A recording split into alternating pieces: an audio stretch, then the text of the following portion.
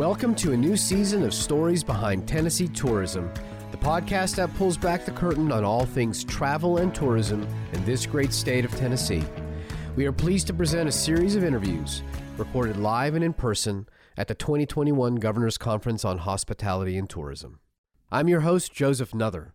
We were at the 2021 Tennessee Governor's Conference on Hospitality and Tourism. The theme of this year's conference was Moving Forward. The conference was held in Murfreesboro, Tennessee, right in the middle of the state. We were live and in person with a focus on maintaining safety while strengthening connections and community. And that's one of the things about tourism that's especially meaningful for me. It's a people business through and through. And without further ado, let's get into some of the stories and insights.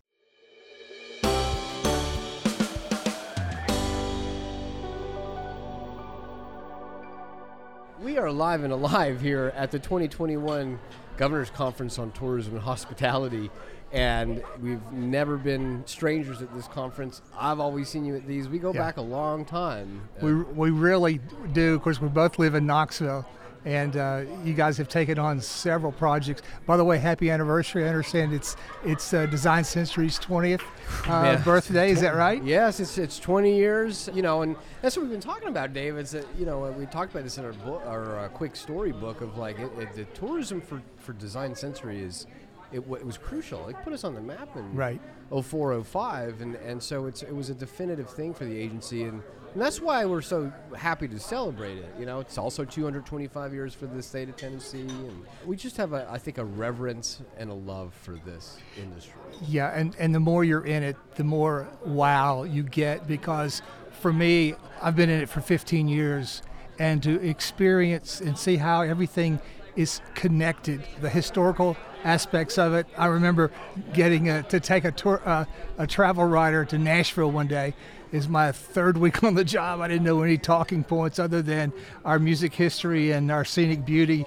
And the journalist from England says, well, quite honestly, we think about Jack Daniels. So you're like, well, I do too. I'm going, well, there go my talking points. He's quite well loved, actually, though, Jack in the international community. Yeah, in the international community, as well as here. And of course, as you know, this whole spirits revival in Tennessee is just going through the roof. But, I was thinking over the past 20 years, I experienced things that I didn't really understand about Tennessee. I thought tourism was all Dollywood, and it has been a major draw for us. But the more I'm involved in it, the more I understand how things are connected. For instance, historically, I'm driving to Greenville, Tennessee on Highway 321, and there's a sign that says David Crockett Birthplace Park. I'm going, oh my gosh, there's a song about that. Born on a mountaintop in Tennessee. You're too young for that, but that's where I am, where David Crockett was born. I remember we were doing some video work for the state of Tennessee Tourism, and I remember that, and it stays with me. Those memories stay with you. When you learn them, they never really go away. And those connections just go from there to Dandridge to Lawrenceburg, then to Nashville, and then to Memphis. And then of course to Shiloh. Not Shiloh, but it's not Alamo. The state history. It is our nation's history on display. But so I want to make sure our audience knows this. You work with Tennessee Department of Tourist Development. That's right. Yes. And you're responsible for the East Tennessee. 34 counties, anywhere from Monteagle and down by Chattanooga all the way up to Bristol. Wow. Yeah, along the Cumberland Plateau. Yeah. Mountain City, I think, isn't that our northeasternmost spot? That's where the sun first comes up in Tennessee. Mountain City. In Mountain City. That's really That's cool. right. So So and so your job is to work with your counterparts and others within the department to ensure that the programs and initiatives are consistently and implemented, and that there's connectivity, right, between That's partners. Correct. And you would say boots on the ground, eyes and ears, that type of thing. And of course, we've got an amazing staff. But if I can find a story, I can share that with our public relations people. If we're doing an initiative, I share that with those in the area as well. So, we were talking about memories. Is there any one that particularly stands out in your 15 years working? in tourism? Well, it kind of goes back to this connectivity thing. I was in Nashville at the Andrew Jackson Historic Home Site there, and I'm looking inside the house and all the wallpaper and things, and I don't care anything really about historic homes and and design and decorations. But a few weeks later, I'm in Knoxville at what's called Crescent Bend, which is another historic house just there close to University. Yeah. And I'm looking in there, and I don't really care that much about it because it's a guy thing, I guess. But I'm in one of the rooms, and the wallpaper looks so familiar. And I asked the lady there, I said, this wallpaper reminds me of Andrew Jackson's home. And she says, well, there's a good reason for that. I said, what would that be? She says, well, that paper was actually came from France to be in Andrew Jackson's home. When it came down the Cumberland River, the barge caught on fire, and they threw all the wallpaper out.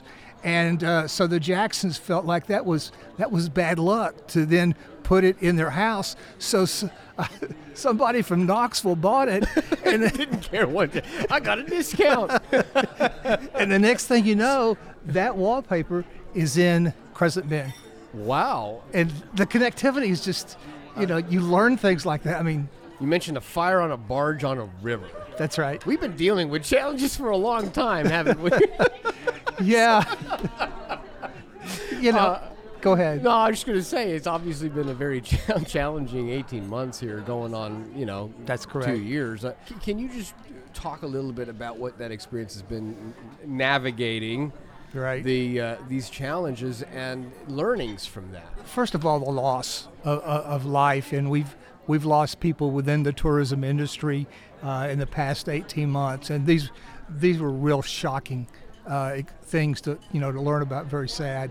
So that's the first thing that comes to mind. But I really like how people are finding new ways to to do things. But when we lost all of when people quit traveling, guess what they wanted to do? They wanted to do outside things.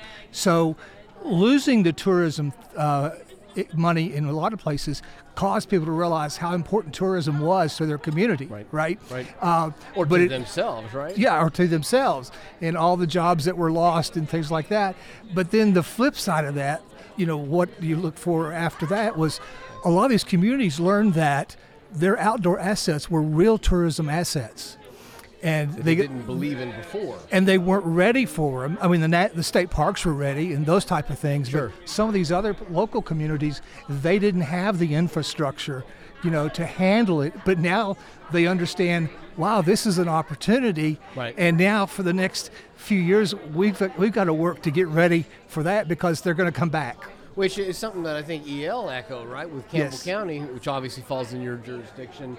Because he said that. He said, we've seen great success now as a place that people are either discovering for the first time or just simply rediscovering. But now we've got some work to do, to your point, to ensure that, the infrastructure's there and that we're not hurting our place, our community. Right.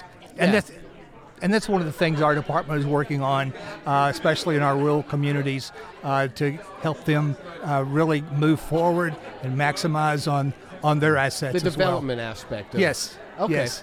So is there in terms of looking towards the future, the theme here, moving forward, any bit of advice for other communities, other folks who are trying to, swim those waters of infrastructure and planning and development, especially in potentially a new normal that's going to stay like this? Right.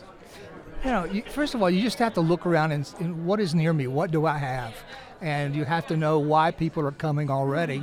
And you have to be connected to each other. It gets disappointing when you see people not working together, and so they're missing opportunities for promotion or funding and things like that. Work together and not only just work with tourism people, but have other people in your group that are also interested in the well-being of your community. It may be a bank, it may be a nonprofit organization, but all of that really makes tourism and your community very special beyond the economic impact. I think that's great advice, Dave, and once again, it's great to connect with you. It's always funny to have, we connect we're both from Knoxville, and we can always connect outside of Knoxville, which is pretty funny. But I'm asking this for everybody. Post-pandemic, let's just hope that things ease up a bit, open up a little bit more. Is there an adventure in your mind that you're looking forward to? I'm real excited about. Tennessee got like 5 new national scenic byways that were announced recently, and my favorite is probably going to be the Sequatchie Valley. Where is this? The Sequatchie Valley is actually between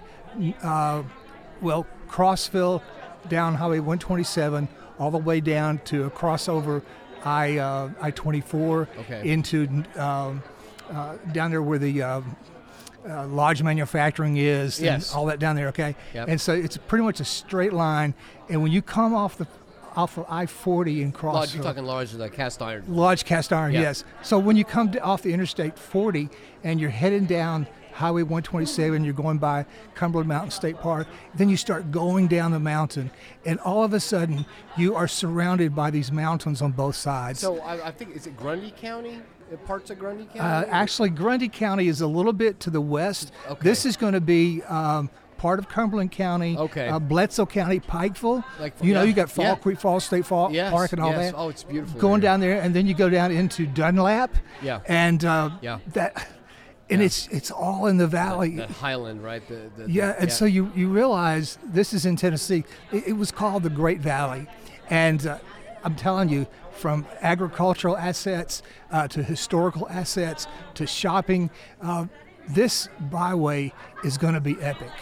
And it's called the Sequatchie Valley National Scenic Byway. You can do it today. They're still working on branding it, but that's my next place. That's awesome, man. Hopefully I'll meet you there. We don't know. Travel yet again somewhere to meet up, because I enjoy those back roads. I love it, especially with the top down during the fall. It's just this is the place, and I know a few places we can go eat. So. Yeah. There's the Cookie Jar Cafe. We'll go there. Right down my alley there, man. Thank you so much for joining us on this podcast, and safe travels, my friend. My friend, thank you, and happy birthday. Thank you. Thank you very much.